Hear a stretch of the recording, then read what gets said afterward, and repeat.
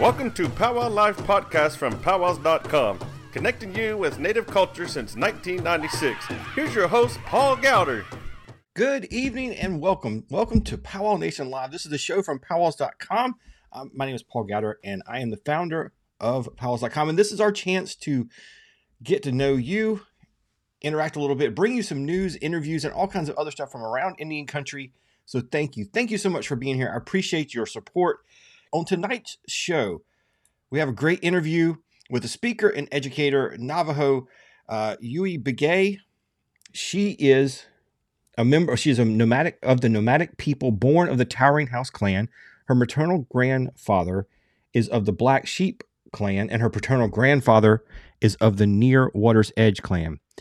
And in this way, she is a Navajo transgender woman. She was born in Flagstaff, Arizona, and she is the co-chair of the Indigenous Pride of Los Angeles.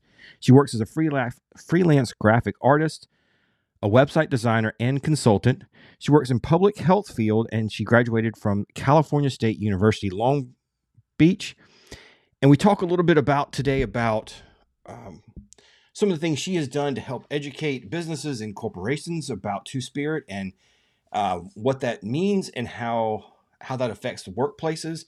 But I found this interview very interesting, and I wanted to bring her on because we got a lot of questions during June, during Pride Month, with a lot of people not understanding Two-Spirit and how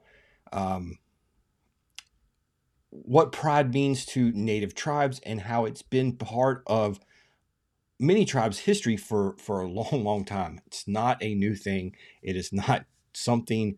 I got a lot of comments about that. We are just pushing a new woke agenda. This is not new. This goes back hundreds of years. So I wanted to bring somebody on that could address that. Having said that, I do want to say I appreciate her coming on. I appreciate that. And I wanted to bring you this interview. If you don't like the interview, if you are offended by the interview, I would be glad to have a discussion with you. I think you will enjoy it, and I hope you learn something from it. So thanks for being here today. I appreciate you, Tom. Tell us a little bit about yourself and where you're from. Yat shik isto shik edo shidin yu Begay in a share, na kaiden and a shle, ki ani bashichin, the Bethlehem dashito, Tkabahan dashanella, auto indigenous pradale, bacocher and shle. Auto public health higi banishnish, auto consultant do graphic artist nishle, California State University Povogna de Ninelska, auto Torinesian de Nasha and de Tobangar de Kehashtke. So hello my friends, family, my people. My name is Yue Begay. I am of the nomadic people clan born for the Towering House clan. My maternal grandfather's clan is of the Black Sheep clan, and my paternal grandfather's clan is of the Water's Edge clan. So I'm also, in this way, this is how I identify as a Navajo transgender woman. I'm also the co-chair for Indigenous Pride LA, which is Los Angeles' only Two-Spirit, Indigiqueer, and Indigenous LGBTQI+ organization and event that honors our cultures, our identities, and our heritage. I also work in the field of public health. I'm also a consultant, program consultant. I'm also a graphic artist. I am an alumna from California State University Povogna, also known as California State University Long Beach. And I am originally from Kayenta, Arizona, from the Navajo Nation, but I currently live on unceded occupied Tongva territory here in West Los Angeles, near the village site of Kuruvugna. Well, thank you so much. I appreciate you being here. First, I just have to ask you about kind of where I got the connection with you is the tribal royalty event that's coming up. Can you tell us a little bit about that and what's going on with that? Yeah, so the tribal royalty event, I believe, happened a while ago. But it was spearheaded by April Cordova, and she's a wonderful community advocate, educator. She basically kind of gathered a bunch of individuals who were like power royalty around this Southern California, more like the West Coast area, including Arizona and parts of New Mexico, Utah, and Colorado. And so this was to kind of, I guess, show the younger kids like what does royalty mean beyond the crown, right? What does it mean beyond the pageantry? And I really liked all of our answers. Those of us who were on the live and the call with Avril, especially me being 30 years old. A lot of them were like younger girls and boys, because there were also male royalty as well. Me being the two-spirit and kind of transgender royalty for that portion.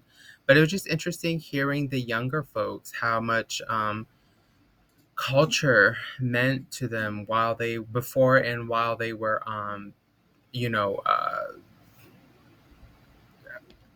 won the title. Sorry, Right, I'm right. like blanking out. After they won the title, it was just interesting hearing their answers because, I feel like even though I am 30 years old, I kind of mainly hang out with the elders, right? The older two spirit people, the older people of my community. And so oftentimes what messaging that I get told, even me growing up, and what I continue to hear to this day is that our young ones aren't speaking and learning their culture no more. They don't know that much. And it's hard for me to agree with that because of the line of work that I do. I witness so many like beautiful, intelligent, smart, resilient youth who know how to speak their language, who know how to do cultural things, who know how to bead, who know how to weave, who know how, like all these cultural things, who know how to tan, skin a hide, who know how to smoke fish, like, right? How to prepare, like whale fat, the muktuk and all that for the Inuit folks. Like there's just so many young folks who are carrying on the tradition. And based on that royalty, that the life that we were in, I was just like, it's kind of hard for me to agree with that. Not that I'm calling elders a liar, but that I'm more so like thankful that the work that the elders have done and those older than us have put before us, because we wouldn't have learned that if they didn't continue that, right? um so I thought that was a beautiful panel that Ariel put together about power royalty. How basically, what do we do? What does it mean to what does it mean to be a native royalty person beyond the crown, right? Beyond the pageantry. And I was just really like amazed by their answers, because I knew what I was going to say. I knew what I was going to talk about, but I was really amazed by them because I'm like, wow, y'all are younger. Y'all are carrying on the good work and following your own tribal paths. And I thought that was just amazing and beautiful. Yeah, I've heard the same kind of thing before, that this generation isn't connected as much. But I think in the last couple of years, maybe it's COVID, maybe it's social media, I don't know, but I do feel like there's been a resurgence and people Mm-hmm. wanting to connect. I'm hearing, even at powwows, you're hearing more people introduce themselves in their language. You're seeing more of that. I know a lot more people have gotten back into beating. I don't, for a while, maybe that was true, but yeah, I definitely do see it's getting better. And it's going to be fun to see where we are in 5 or 10 years. I was talking to an author yesterday, and same kind of thing is, he kind of described it as a renaissance of native storytelling, whether it's on TV or in books or whatever. We're seeing more and more Mm-hmm. of these stories, and that is causing a resurgence of people feeling connected back to their culture and their tribe. So yeah, it's pretty exciting, right? It's an exciting time. Um, but I also want to talk to you about your work there in Los Angeles. But first, kind of tell me about. I know you are a speaker and educator, and you do some workshops. Can you tell us a little bit about that? And then I want to talk a little bit more about the organizations you're involved with out there too.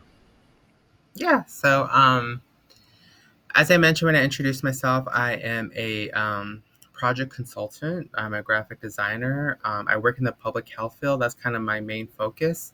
I forgot to add that I'm a current student at USC, at University State California. But currently I'm taking a break from my master's program in public health. But yeah, a lot of the works that I do around here is around uh, like programming consultant, right? So someone might reach out to me and be like, "Hey, we have this grant, or we have this what have you funding, and we want to incorporate two-spirit people, we want to incorporate trans people, even for like non-native organizations, right? We want to involve more native people. How do we go about that? We don't know where to begin." And so kind of my line of work as a project consultant is like, okay, well, if you're a native person, what are your intention? Sorry, if you're a native organization, right? What is your intention, right? What is your foreseeable goal? Is it sustainable? Because oftentimes what happens is when people start like two-spirit initiatives or like native trans and queer initiatives, it just fizzles out. And you can tell because there's no investment in the infrastructure of sustaining such a project, and B, like the workplace isn't prepared for that type of for that side of the native community, right? Because we are native. Um, and it can be something as much as like trying to deal with homophobia or transphobia, or even internalize homophobia and transphobia, because there are some people who might not be out but still have those like feelings of self-hate, right, when they see folks who are out and about, being proud of who they are. On the non-native side, right, same thing. You are trying to invite native people, you are trying to start a two-spirit, what have you. I say the same thing, right? What's your intention? How sustainable is it? Is your program ready to tackle on such a feat? Because one of the things that I keep running into is not only is it unsustainable, but there's no, how do I say this? There's no like guide. And so that's where I come in. I'm like, okay, well, if you really want this program to be very successful, you have to establish some type of board, right? Some type of advisory board, some type of community accountability, right? Because you just can't, you as a non-native, or you as a native who is non-two-spirit and non-trans and queer, you can't possibly know what the community wants, right? Unless you have a worker employee who is in the community, who knows about the community, you cannot possibly know what the community wants. And that's where like a advisory board comes in handy. And I'm like, okay, these are the steps to seek some members who are active in the community, who are leaders in the community, to kind of guide you on where and how to go. It can also be, that's one example of the line of work that I do. The other one that I've also done was I've also co-authored a curriculum for the Department of Mental Health here in Los Angeles County.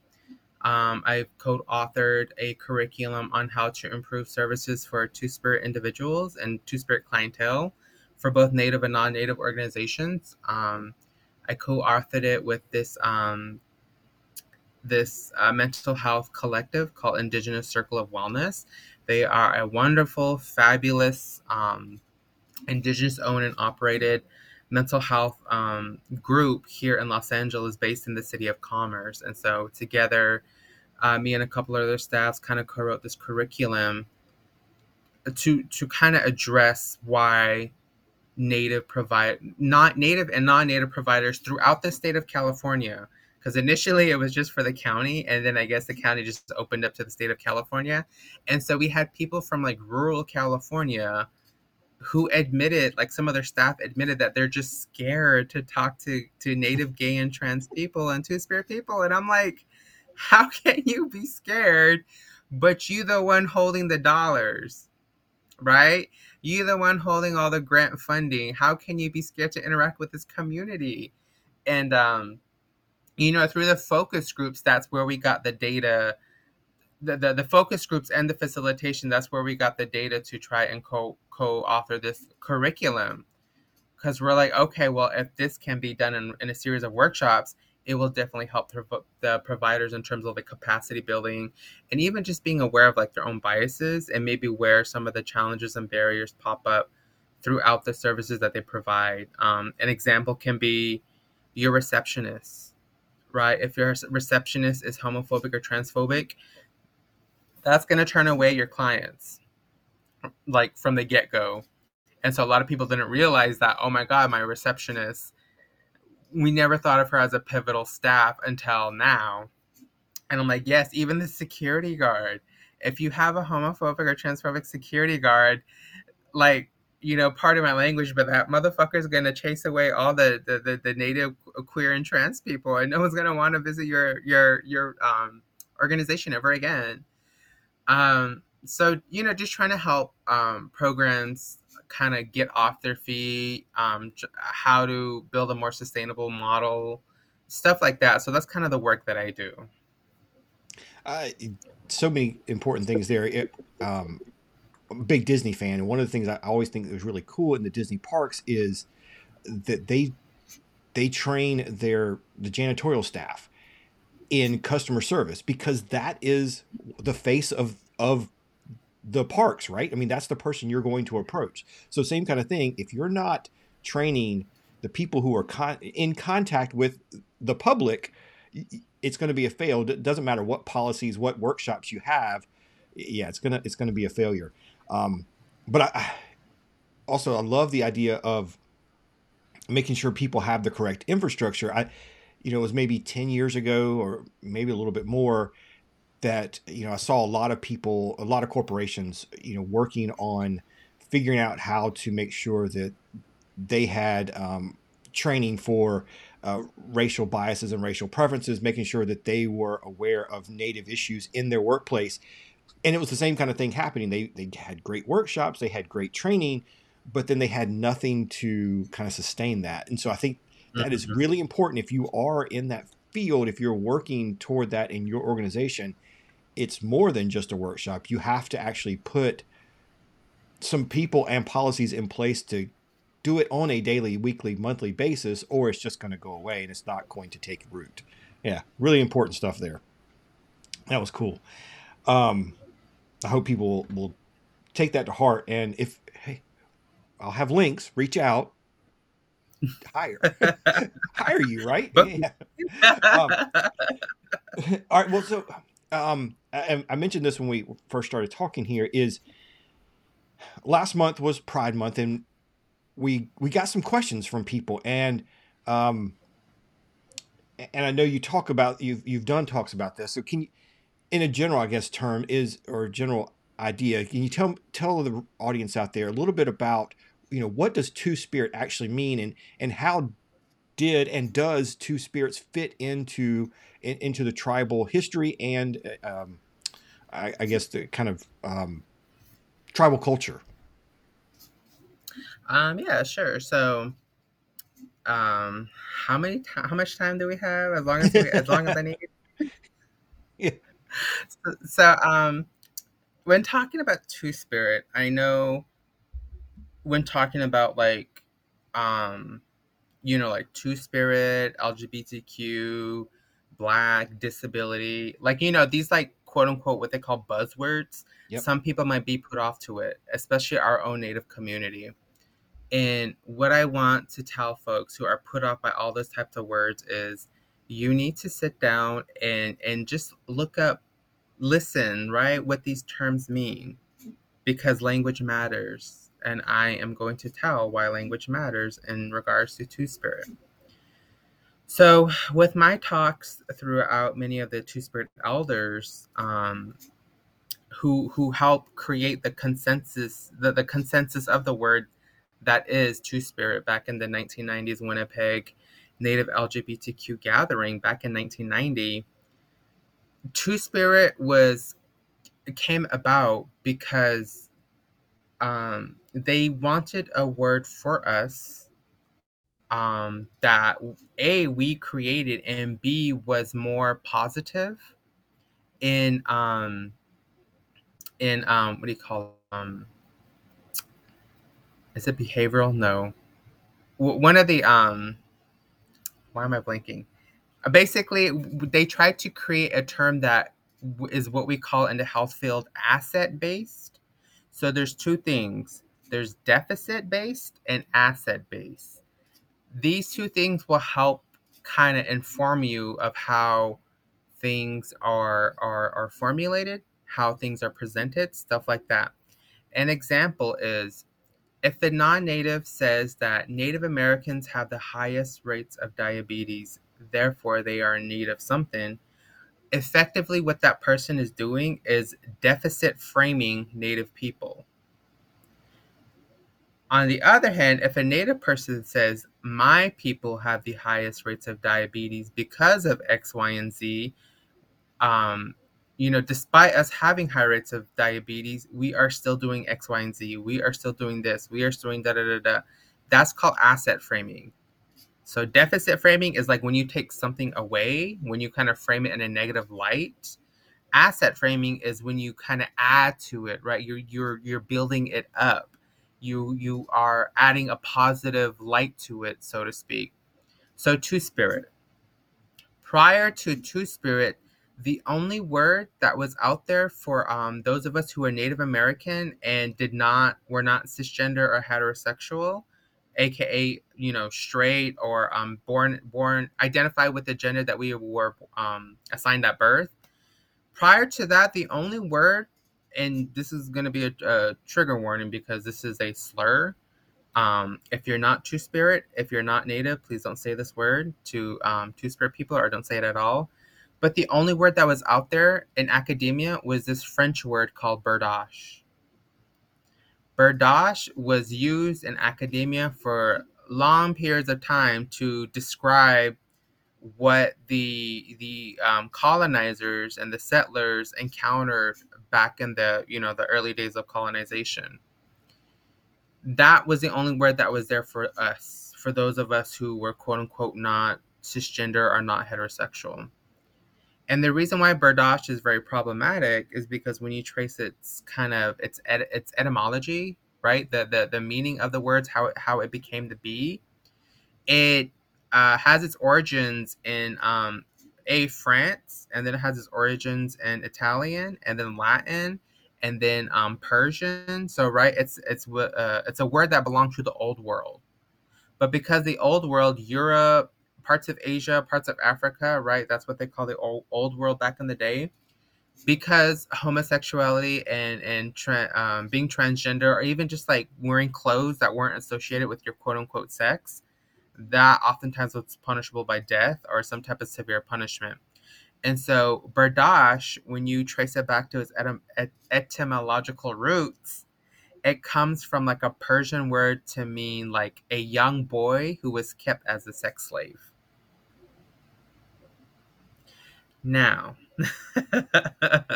you can see why my Two-Spirit ancestors and my Two-Spirit elders who are still alive today were like, hold on, that is not right? That is not how we view ourselves. That is not how our people view people like us long ago. And so at the 1990, they were like, well, let's come up with a better word for those of like us. And one of the things that, I feel like I'm frozen. Did I freeze? Okay. And one thing that gets left out of the conversation is not only did they create it for themselves, but they said they wanted to create that term for the younger generation soon to come. Because as Native people, we always do that, right? We always want to look up for the generations ahead of us as well as those behind us. And so because berdache was getting thrown around, this slur was getting thrown around in academic papers, colleges and universities were calling us that. And so my Two-Spirit elders were like, no more. You're not going to call us this slur anymore. And so that's where Two-Spirit came out. The very term Two-Spirit got coined in 1990. Nowhere else will you find the word Two-Spirit. I know a bunch of non-Native communities are trying to claim Two-Spirit, but Two-Spirit is Native, right? When we say language matters, when we say language matters to people, well, Native Americans, we claim that.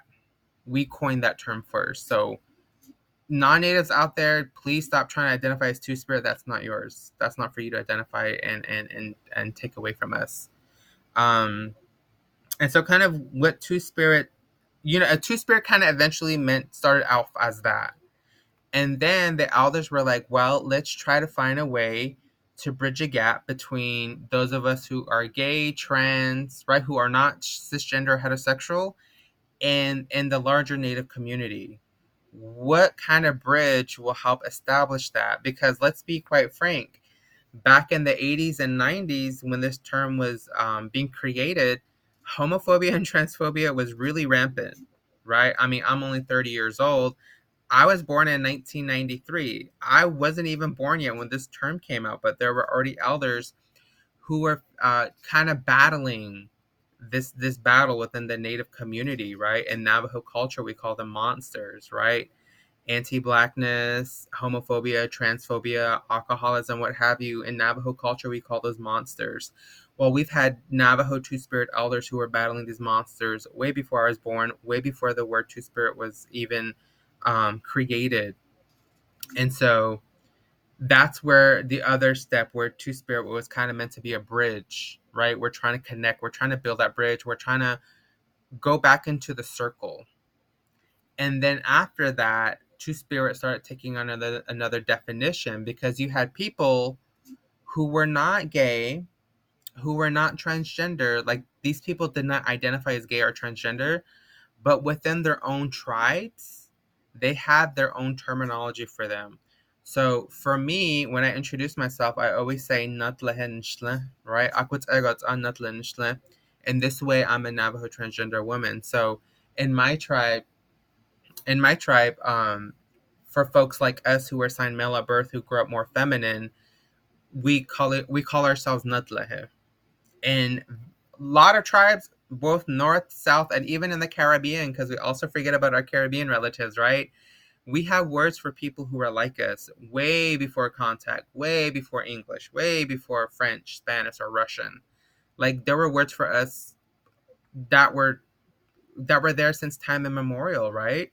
In my Navajo culture, the Natlehe were created because our deity, changing woman, wanted a child who was not male or female, and so she created the Natlehe and the Dilba, right?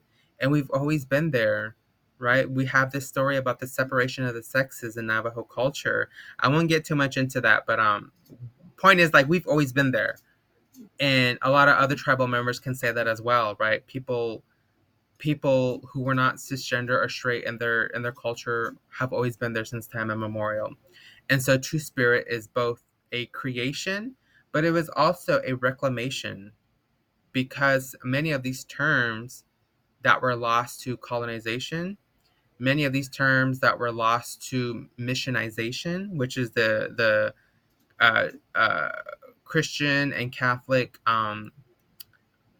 systems of mission and churches throughout the world, right? We call that missionization. A lot of that was lost to colonization and missionization, our terms for people like us. And so I hope that gives some context to Two-Spirit. I know this was like a really rough run and done, like 10 minutes explanation, but Two-Spirit goes so much deeper. It goes way so much deeper. And if you are curious, I implore you to contact and reach out to your local Two-Spirit society. A list of that can be found on my organization's website, indigenouspridela.org. Again, that's indigenouspridela.org. You can find a list of them. We have a society here in Los Angeles called the City of Angels Two-Spirit Society. And along with that, you'll find a list, an international list of organizations around in Canada and in the US. Now, you mentioned that while the term Two-Spirit is new, there were words for it that we've lost. And so I want to make this point clear, because I got a lot of comments of and it's part of it is hateful, but part of it is also that people don't know. And there, I got when I posted anything during the Great Gay Pride Month, is that I'm going woke, right? So and people messaging me about that I'm now promoting something that's a new idea. The terms are new, but the ideas are not new, right? I want to make sure we get that point clear. Yes. So again, Two-Spirit is new. The very term, the very phrase Two-Spirit is new. Um, and I think one thing that needs to be made clear is Two Spirit now does not mean gay or transgender. It does not mean bisexual. It does not mean, LGBTQ. Two Spirit now in this contemporary age has taken on to be its own identity. So, for me, example, I am both Nuzlehe. I'm also Two Spirit. I'm also indigiqueer, right? I'm an indigiqueer person. I am also a transgender woman, right? I have those like four identities about me. There are some people who just solely identify as Two Spirit. They don't identify as gay. They don't identify as queer. They're just Two Spirit. On the flip side, there are also people who just identify as gay, right? They don't identify as transgender. Or I mean, not transgender.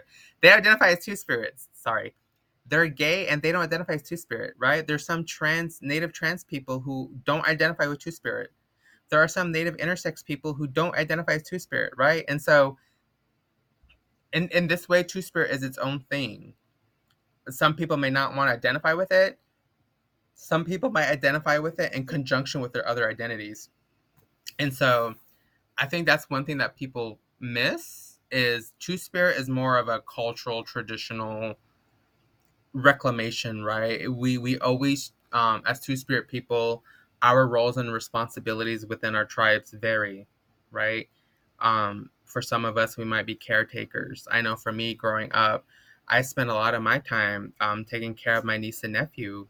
Um, some of us were matchmakers. Some of us were counselors, right? I know a lot of us, Two Spirit queens, a lot of like cisgender heterosexual or straight couples always come to us for advice, right?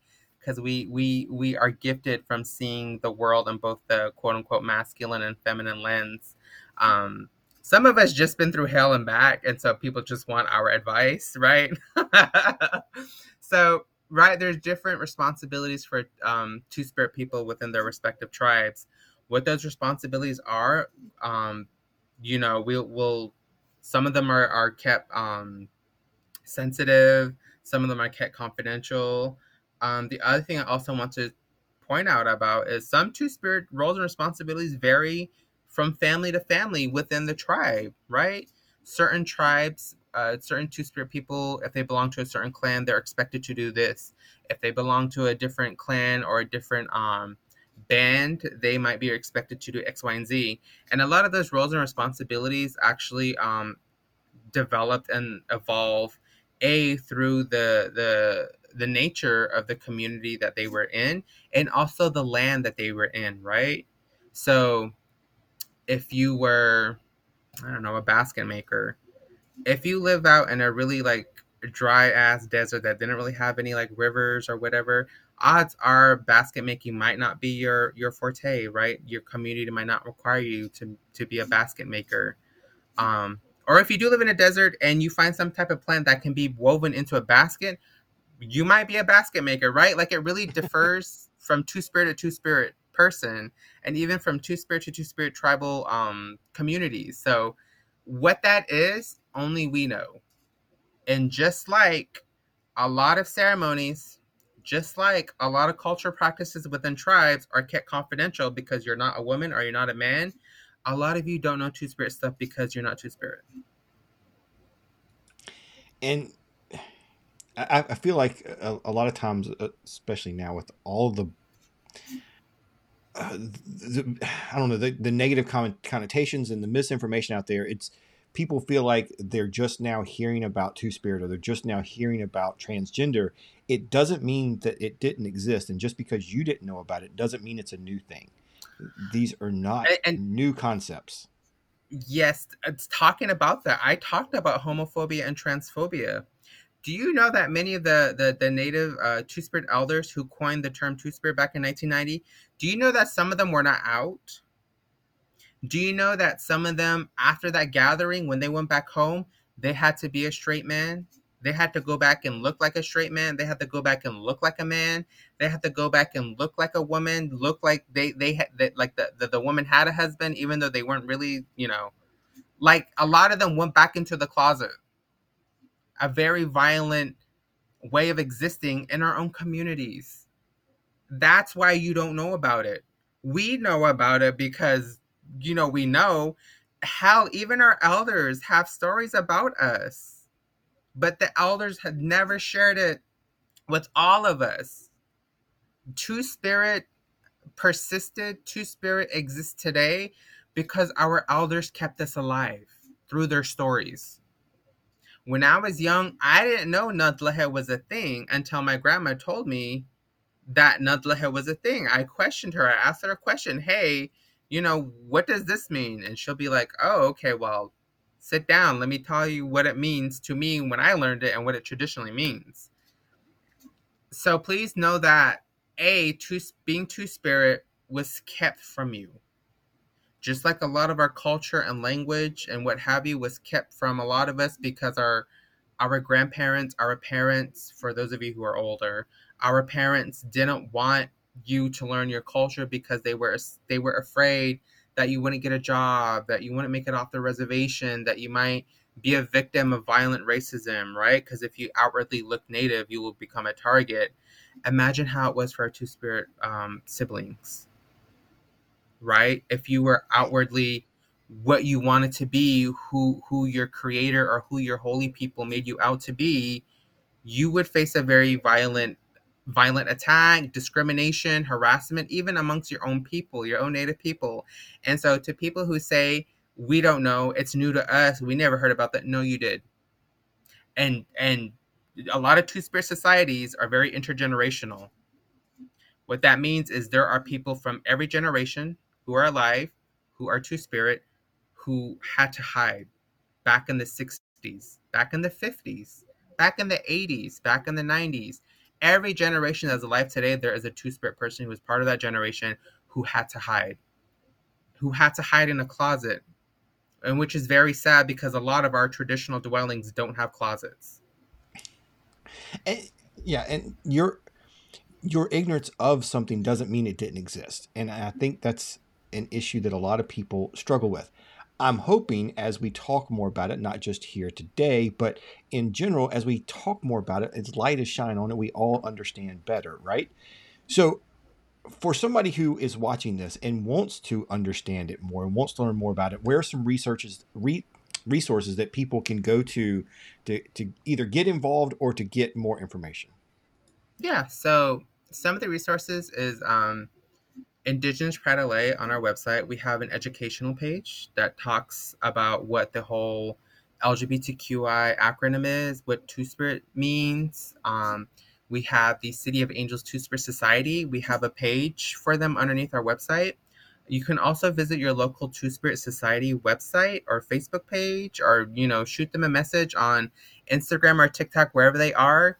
They usually go by regional names. So like Western, East Coast, Southwest, Woodland, what have you. They also go by state.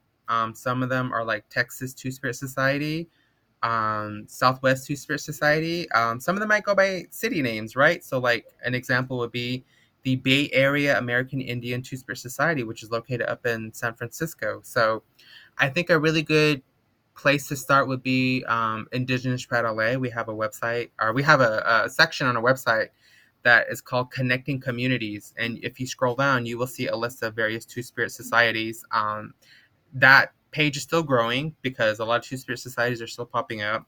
The other one I would also advocate for is Edmonton Two-Spirit Society, which is based up in Canada. Awesome. Well, thank you for helping. Maybe I'm hoping somebody out there learned a little bit today. Maybe, and if there's people out there struggling with identity, I hope they at least saw something that they can relate to, and maybe will help them too. So I appreciate you spending time and talking about these issues. I feel like I was discussing this with some people the other day. I feel like some of these issues I felt like as a society we had covered these and we were past a lot of these things. I saw a clip from The West Wing the other day on TikTok. And when did The West Wing come out? It was a long time ago, right? And they were talking about these same issues.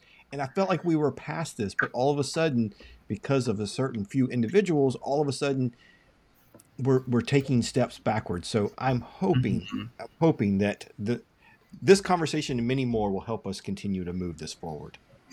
Yes.